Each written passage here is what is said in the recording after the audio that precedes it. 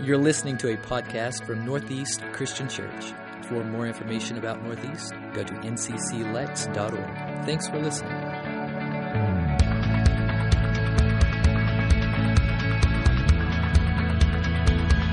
Well, as David mentioned, we are wrapping up our series on, we've titled Cliché. And a cliché, as you know, is a phrase or an opinion that's often overused or misused that has lost much of its original meaning, maybe all of its original meaning. Tragically, that has happened with some of our most loved passages of Scripture over time. They're quoted a lot, which is a good thing, but at times they get misquoted, or they're taken out of context, and they get applied in ways that they were never intended to mean. We don't ever want to misapply Scripture, ever. It's our hope that we would rather know the intended meaning or the truth that was originally given to us through that passage. So in this series, what we've been doing is taking a look at several passages that for a lot of people have become cliches over time, and we're attempting to reset them the way that they were originally intended. So the cliche I want us to look at this morning is one you've probably heard, almost everybody, especially if you've been in the church any time at all. And that is this. You probably heard somebody say, God will never give you more than you can handle. Some of you old school people, more than you can bear. Okay? Sorry, Steve. There was one lone voice that shouted, more than you can bear. And that was my good friend, Steve Smith. If you've ever heard that phrase, you may think that that's actually Scripture. God will never give you more than you can handle. It sounds good. In fact, it sounds almost too good. And that's because it is too good. It's too good to be true. If that were true, life would basically be easy. And if your life is easy, if you assess the sum total of your life to this point as easy, you should tighten your seatbelts, because there is a moment coming that's going to change all of that. Life is never easy. If this cliche were true, we would go right up to the difficulty and then it would stop. That's the way life would be. I remember years ago thinking about that, because I would hear people use that as if it were Scripture, and I couldn't find it in Scripture. And so I started thinking about, is this actually true? And then what God started doing since then is He's been bringing people to my mind who are in situations that are actually far more than a person could ever handle on their own. I hadn't been at Northeast very long when I met this young couple, Jess and Tricia. They were looking for a church, and so we met together, and they told me about themselves while I told them about Northeast. And one of the things that they shared during our conversation was that they were expecting their first babies. They were pregnant with twin boys. You talk about how exciting that moment was. I could just see, especially Tricia, just beaming. Maybe that was the glow of pregnancy, I'm not sure, but she was full of joy. It was not long that they decided this would be their church home while they lived here in central Kentucky. And so they became part of Northeast. But it was just a few months or so later that I got a phone call that Tricia was in the hospital. She was having complications with one of the twins. And when I got there, they told me that the doctors had already told them that they had lost one of the boys. She was still pregnant. He was still in there, and they were going to try to keep the other brother in there as long as they could. But the next day, I got another call and rushed back to the hospital. She was in labor, and they were trying to stop it, but they couldn't. And so now, what should have been a euphoric day was one that was filled with just heartbreak that never should be part of somebody's pregnancy. Not only had they lost one son, now their other boy was fighting for his very survival. I can tell you that after a lot of prayer and God's grace and the team of NICU doctors and nurses at Baptist Health, that little Luke is now an active, thriving elementary boy. He's probably about 9 years old today. But when I think of what God doesn't give, that God doesn't give us more than we can handle, I think about people like Jess and Tricia. We're friends on Facebook, and I see those pictures of Luke, but I remember the memorial service for his brother, one of the hardest memorial services I've had to do.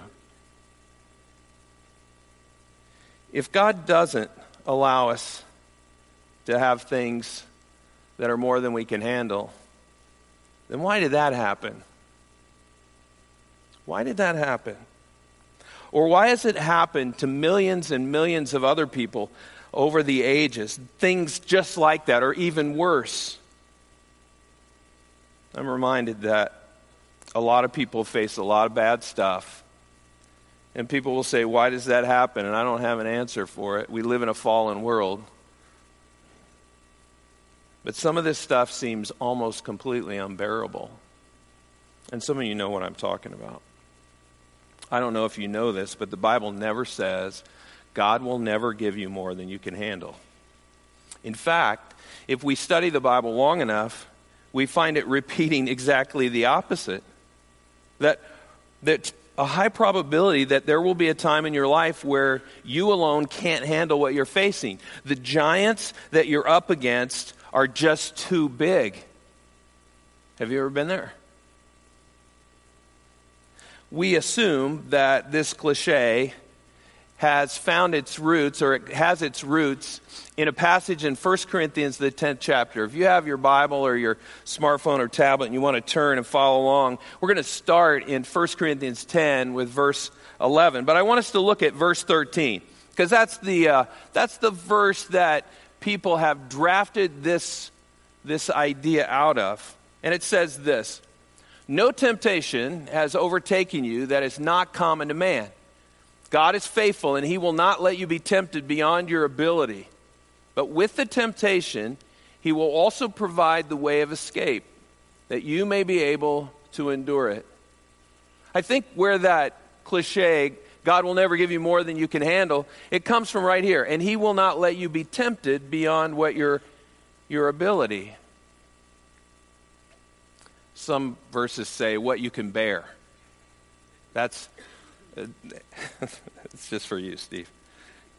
This passage isn't talking about all of the problems that we face in this life, but he's dialed it in, and what he's talking about specifically here is right there in the very first part of the verse. No temptation has overtaken you. He's talking about temptation.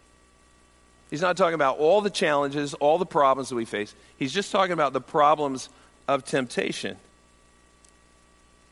So this morning what I want us to do is spend a little bit of time and let's reclaim the meaning of this passage, and then let's live it out, because this is a very rich portion of Scripture, and I don't want us to miss what the Apostle Paul has for us. So we're going to dig in and examine this passage and explore what Paul gives us here are some keys to having success over temptation. So let's back up a couple verses and get a little bit of understanding of what we call context for this topic, what Paul is writing about. In verse 11, if we back up, he says this: these things happened to them as examples for us.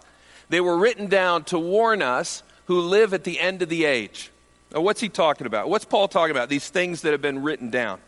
Well, in the preceding verses, prior to verse 11, Paul had given several references from the past where the Israelites had given into temptation and sinned. And then there's consequences that came as a result of their sin. As a nation, they had sinned. This is significant sin. This is like a wave of sin. So there's this big temptation, and all these people sin, and then there's the consequences. And Paul points out that the disciplinary actions that God took because of their sin were to serve as examples for Christian believers. He says these things are examples for us. In fact, Paul emphasizes that these instances that he spotlights are recorded in Scripture to provide warnings for our benefit as well as the church in Corinth. These examples that Paul cites were written for you and me, not just for the church in Corinth.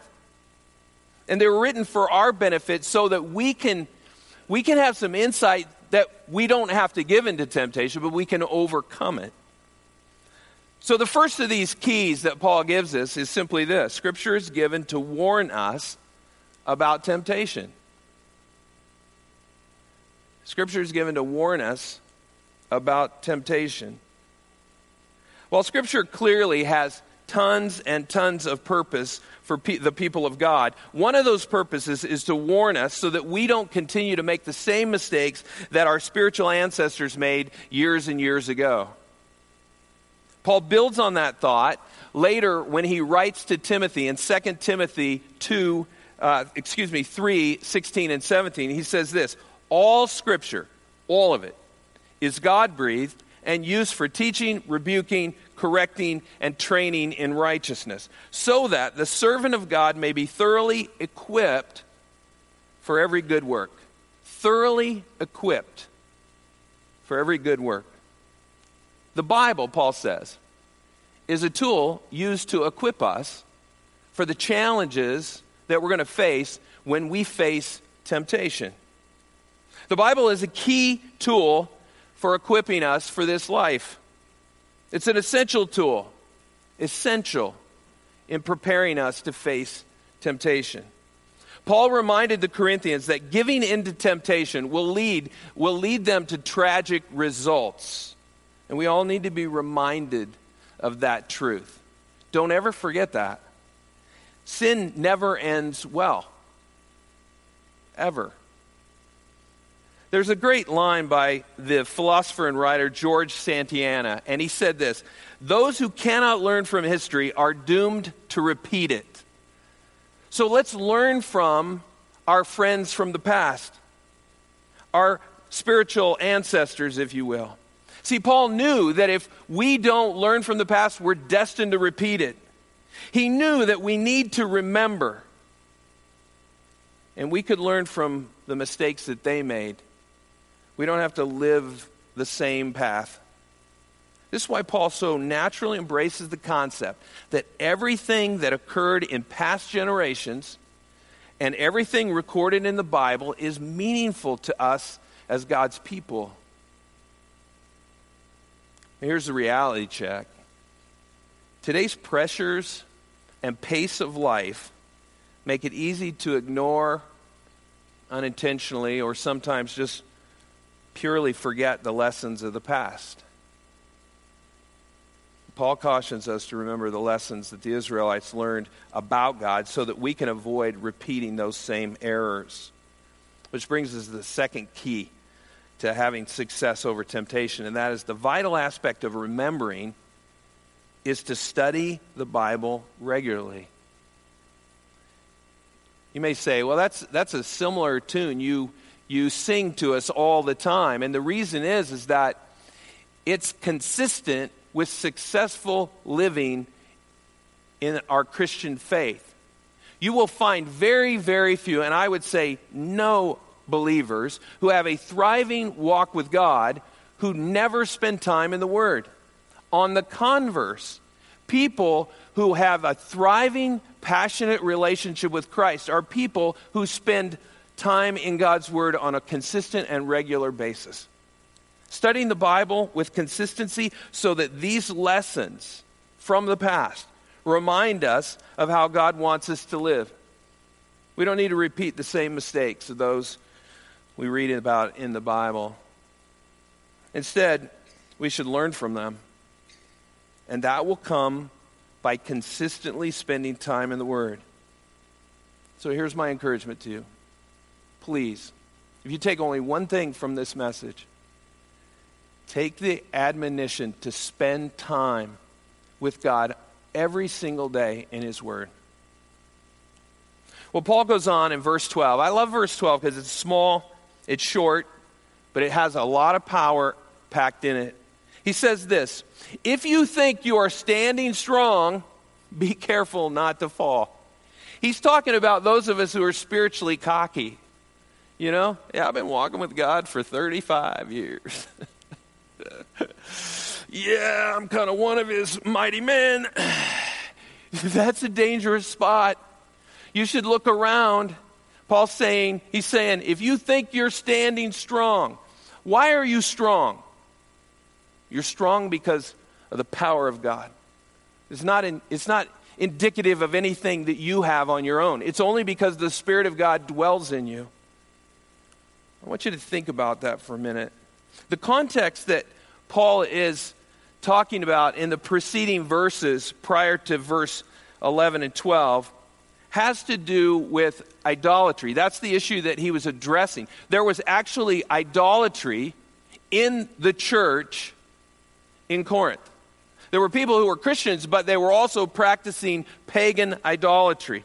And this understanding of what the context was up to this point gives us a lot of insight into what Paul wants to communicate through this verse. This verse is written to persuade the Corinthian believers who continued to practice idolatry that they can have too much confidence thinking they're secure regardless of what they do.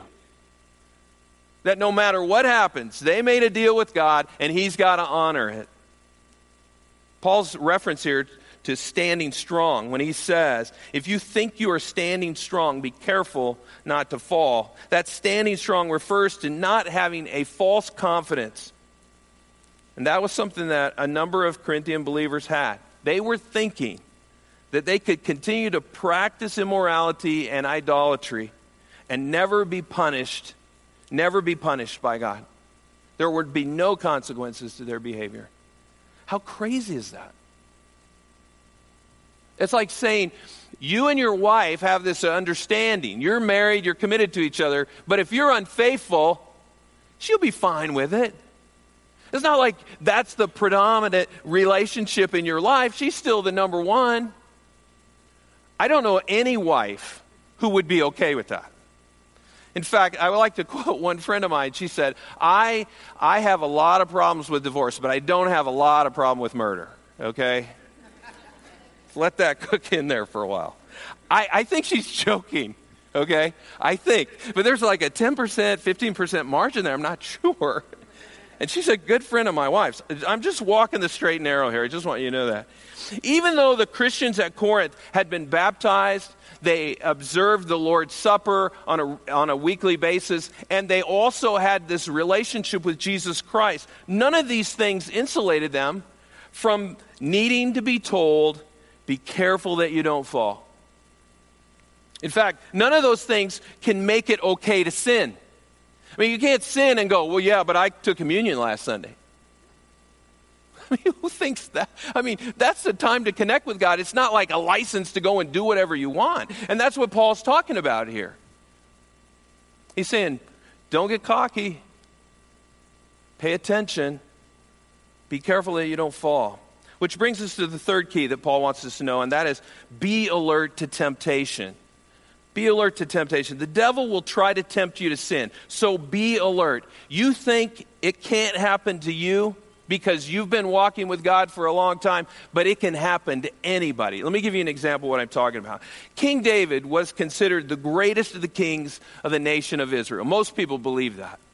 In 1 Samuel 18, verse 6 through 7, listen to what it says. It says, when the men were returning home after David had killed the Philistine, he's talking about Goliath here, the women came out from all the towns of Israel to meet King Saul with singing and dancing. King Saul was the king at the time.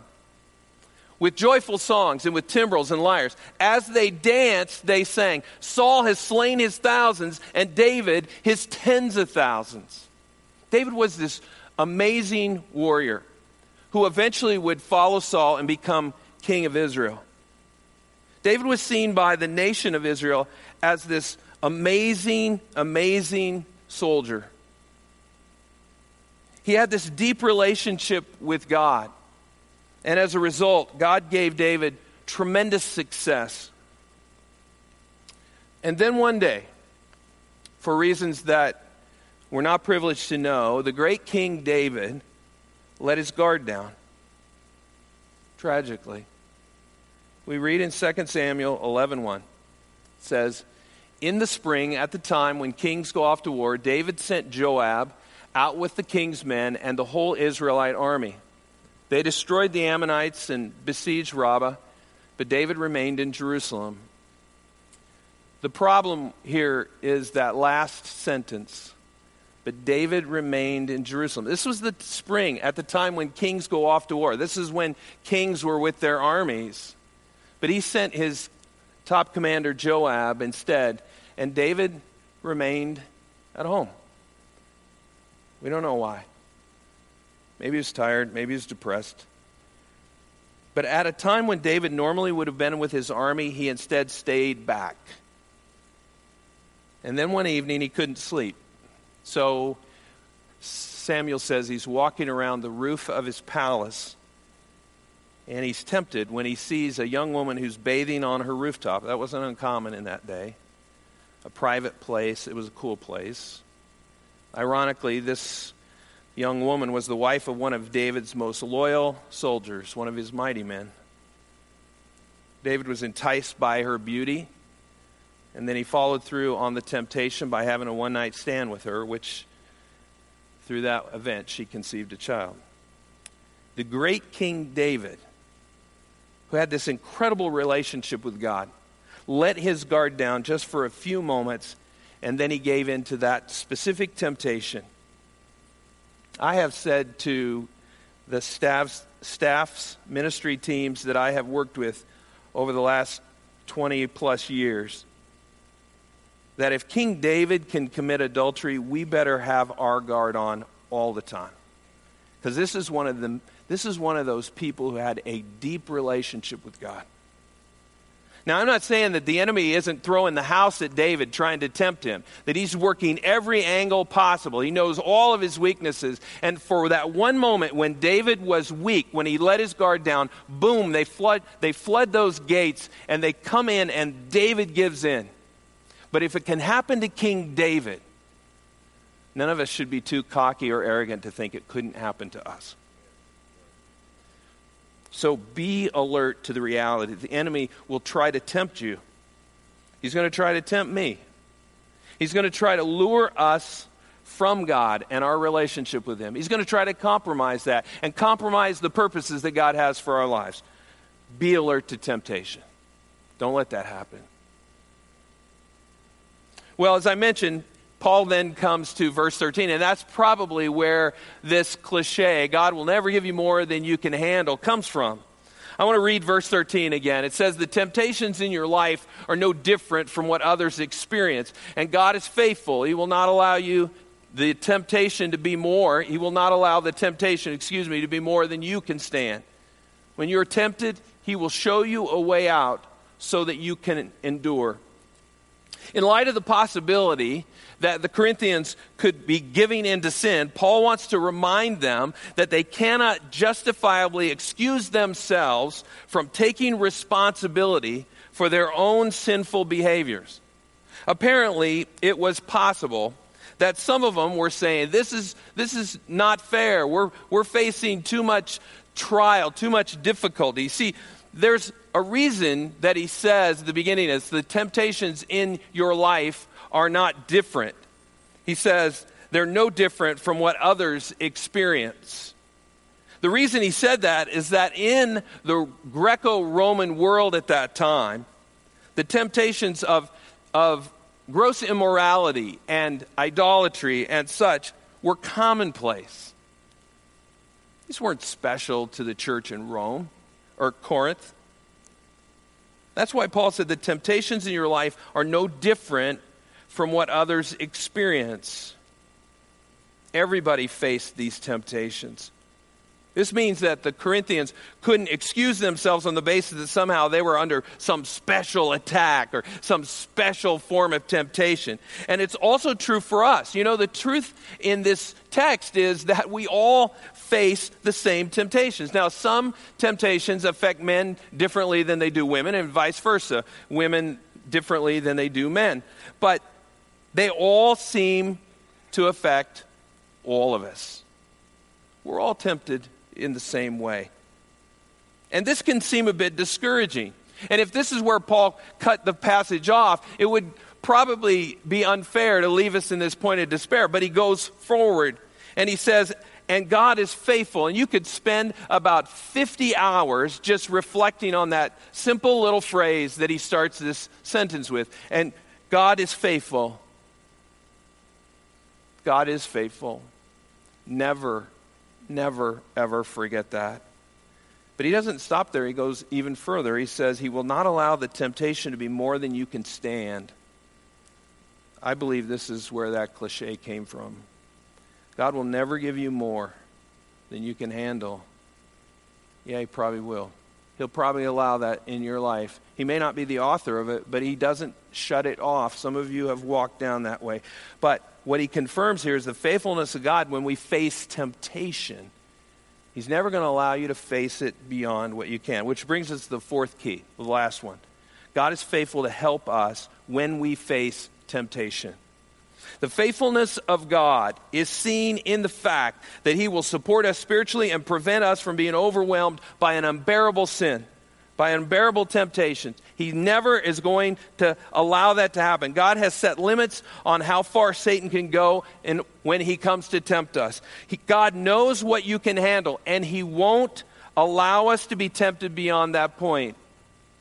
Have you ever seen a dog that's on a chain, and you can tell by the circumstances that that dog is there on a normal basis? Maybe this is the place where he gets exercise, or maybe he's there for security purposes. But this dog he's big and he's kind of rough, and he's not an inside the house kind of dog really. And he's got a big old chain, and it's anchored in the ground. And you can tell something about the length of that chain, because if you go the full perimeter of the chain, you'll see the dog has worn out the grass there, right? He runs right to the edge, and then he can't go any further. And he circles around, and he'll wear a path, a complete circle around that anchor where that chain is. That's kind of a picture of what God has done with Satan in your life. He's only allowing him certain latitudes in your life. He has set limits on Satan. He can only go so far to tempt you. Now, it's important to note that this doesn't mean that temptation is going to be easy. It just means that we can handle it with God's help. The reality is that temptations will often stretch us, but always remember, God will only allow temptations that you can handle. And some of those temptations will be hard. Some will be extremely hard. But take heart. God must know that you can handle it. Otherwise, he wouldn't allow it. That's what Paul's telling us here. So be confident that if you're facing a temptation, it's because God knows that with his help you can handle this. Simon Kistemaker is a writer and theologian, scholar. He said, God's faithfulness to his people is perfect, even though man's faithfulness to him is imperfect. The reality is that we're going to face temptations and we're going to fight against them, but there are going to be some that we fail. Even King David made his share of mistakes. We may let God down, but God will never fail us. He doesn't uncouple from us when we sin, and he says, oh, okay, all the deals I've made with you are off. Not only will he not allow us to be tempted beyond what we can handle, but Paul also goes another step further and tells us that as temptations happen, God will always provide an escape. Look at the last part of verse 13 says, when you are tempted, he will show you a way out so that you can endure. He always provides an escape. And the way out which God provides is so that the believer can endure that temptation.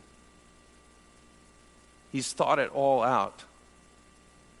Any temptation can be resisted if you listen to what Paul has to say, because God will not let you be tempted beyond what you can withstand, and he'll always provide a means of escape. He'll show you the way out. God will help us to resist temptation. Let me give you five ways that he does this. It's not an exclusive list, but I think these are insightful. First, he helps you to recognize the situations and people that will give you trouble. And I'm a firm believer that once you identify the trouble spots in your life, it's much easier to avoid them. If you have a peanut allergy, it wouldn't make sense to eat a salted nut roll. Is that fair? That may have tragic consequences. So if you have a problem with alcohol, or you have a weakness with drugs, or if you have a problem with sexual immorality, you probably shouldn't hang around people that are going to lead you in those directions. You know, if you have a problem with gossip, you probably shouldn't hang around with people who like to talk about other people. Secondly, he helps you to choose to do only what is right. I love the quote by Andy Stanley, there's never a wrong time to do the right thing. If you know what is right, you should do that. You can make a lot of excuses about it, but that's what you should do. And then number 3, he will help you to run away from anything you know that is wrong. Paul said to Timothy in his second letter to his protege, he said, flee the evil desires of youth. It's kind of ironic. He's not saying that you're young. He's just saying that there are desires that you've had since you were young, and they may dog you all of your life, but the truth is you should run from them. If this is a problem area for you, don't go toward it. Go away from it. And then God wants us to pray for his help. Pray for God's help. And trust that he will answer your prayers. And then finally, he helps you to seek friends who love God and can offer help when you're tempted. I love what Paul writes in 1 Corinthians 15:33. He says, don't be misled. Bad company corrupts good character. Bad friends, Paul says, will drag you down. Good friends will build you up, spiritually speaking. They're not going to puff you up and make you feel good about yourself just for the sake of making you feel good about yourself, but they're going to encourage you, they're going to strengthen you so that you can fight the fight spiritually. We will benefit by hanging out with people who will help us walk with God. And I am so grateful to the people in my life who have done that. There's a number of you in this church, and I just want you to know, from my heart to yours, you inspire me, you encourage me, and I'm grateful for that. Let me close with this. God doesn't promise that he'll never give you more than you can handle. In fact, there are times when he opens the floodgates and allows those things to happen. This cliche implies that as a Christian, you'll always be able to handle whatever comes your way. But we know that we will face giants that are too big for us on our own. We know that it's only not by my power, but only by the power of God that we can face those giants down and defeat them. But what God will never allow is for you to face a temptation that you can't have victory over. See, this thing is rigged in our favor. The deck is stacked against Satan. God promises that you will never be tempted beyond what you can withstand. And he always gives a means of escape so that you can endure. So, my friends, let us endure the temptations that come our way. You know, the downside of a message like this is that for many of us, this next week will be fueled with temptation. Because Satan's going to test and see, what are you made of? Do you really believe that stuff? He's going to test it, so be prepared. And my hope is this, that you not only will take what Paul has said here and start to apply it to your life, but you'll share it with somebody else who's struggling along the way. I want to pray for you as you face these temptations and we close. Let's pray. Lord, I thank you for these promises that you don't allow us to be tempted beyond what we can withstand, and you always provide a means of escape. And Lord, we're grateful that you give us these warnings about temptation, that when we're consistently in your word, studying you and listening to your voice through your Spirit, you remind us just how we should live and the things that we should turn our backs on and the things that we should pursue and chase after. Lord, help us to always be alert to what the enemy wants to tempt us with, to have our head kind of on a swivel so that spiritually we're paying attention, that we don't let down. God, thank you for not letting us to face the temptations that we can't handle. Thank you for always providing a way for us to escape. Lord, I pray for this body, for myself, and for all in this room, all who will hear this message, God, that they would find strength in you. Because I think it's very probable that the enemy is going to fire at them in some significant ways. Let them not forget that whatever temptation comes their way, you have vetted it. And you, though it may be challenging, may be stretching to them, may tax them in some ways, you have made it clear through this passage that we can handle this. You're not going to give us more than we can handle. And then, God, help us to look around for that means of escape. Maybe that's a phone call to a friend who can pray with us, or maybe that's just to remove ourselves from a situation, literally to run away and flee the desires of our youth, as Paul said. God, help us to be people who are attentive to this. God, thank you for the truth of this passage, the way it equips us to face the enemy's assaults. And thank you, God, for giving it to us this morning. We pray in Jesus' name. Amen. If you have never taken that step of faith to accept Jesus as your Lord and Savior, you're going to be ill-equipped to face these challenges that we've been talking about. Because it's only by the power of God at work in our lives through His Spirit that we have this hope that Paul's talking about. And if you're ready to take it, or you want to talk more about that, we would love to engage you in that. We're going to sing a song, just a time for reflection. And if you have a need, I'm going to be down front. I would love to talk to you. Let's stand together and worship the Lord.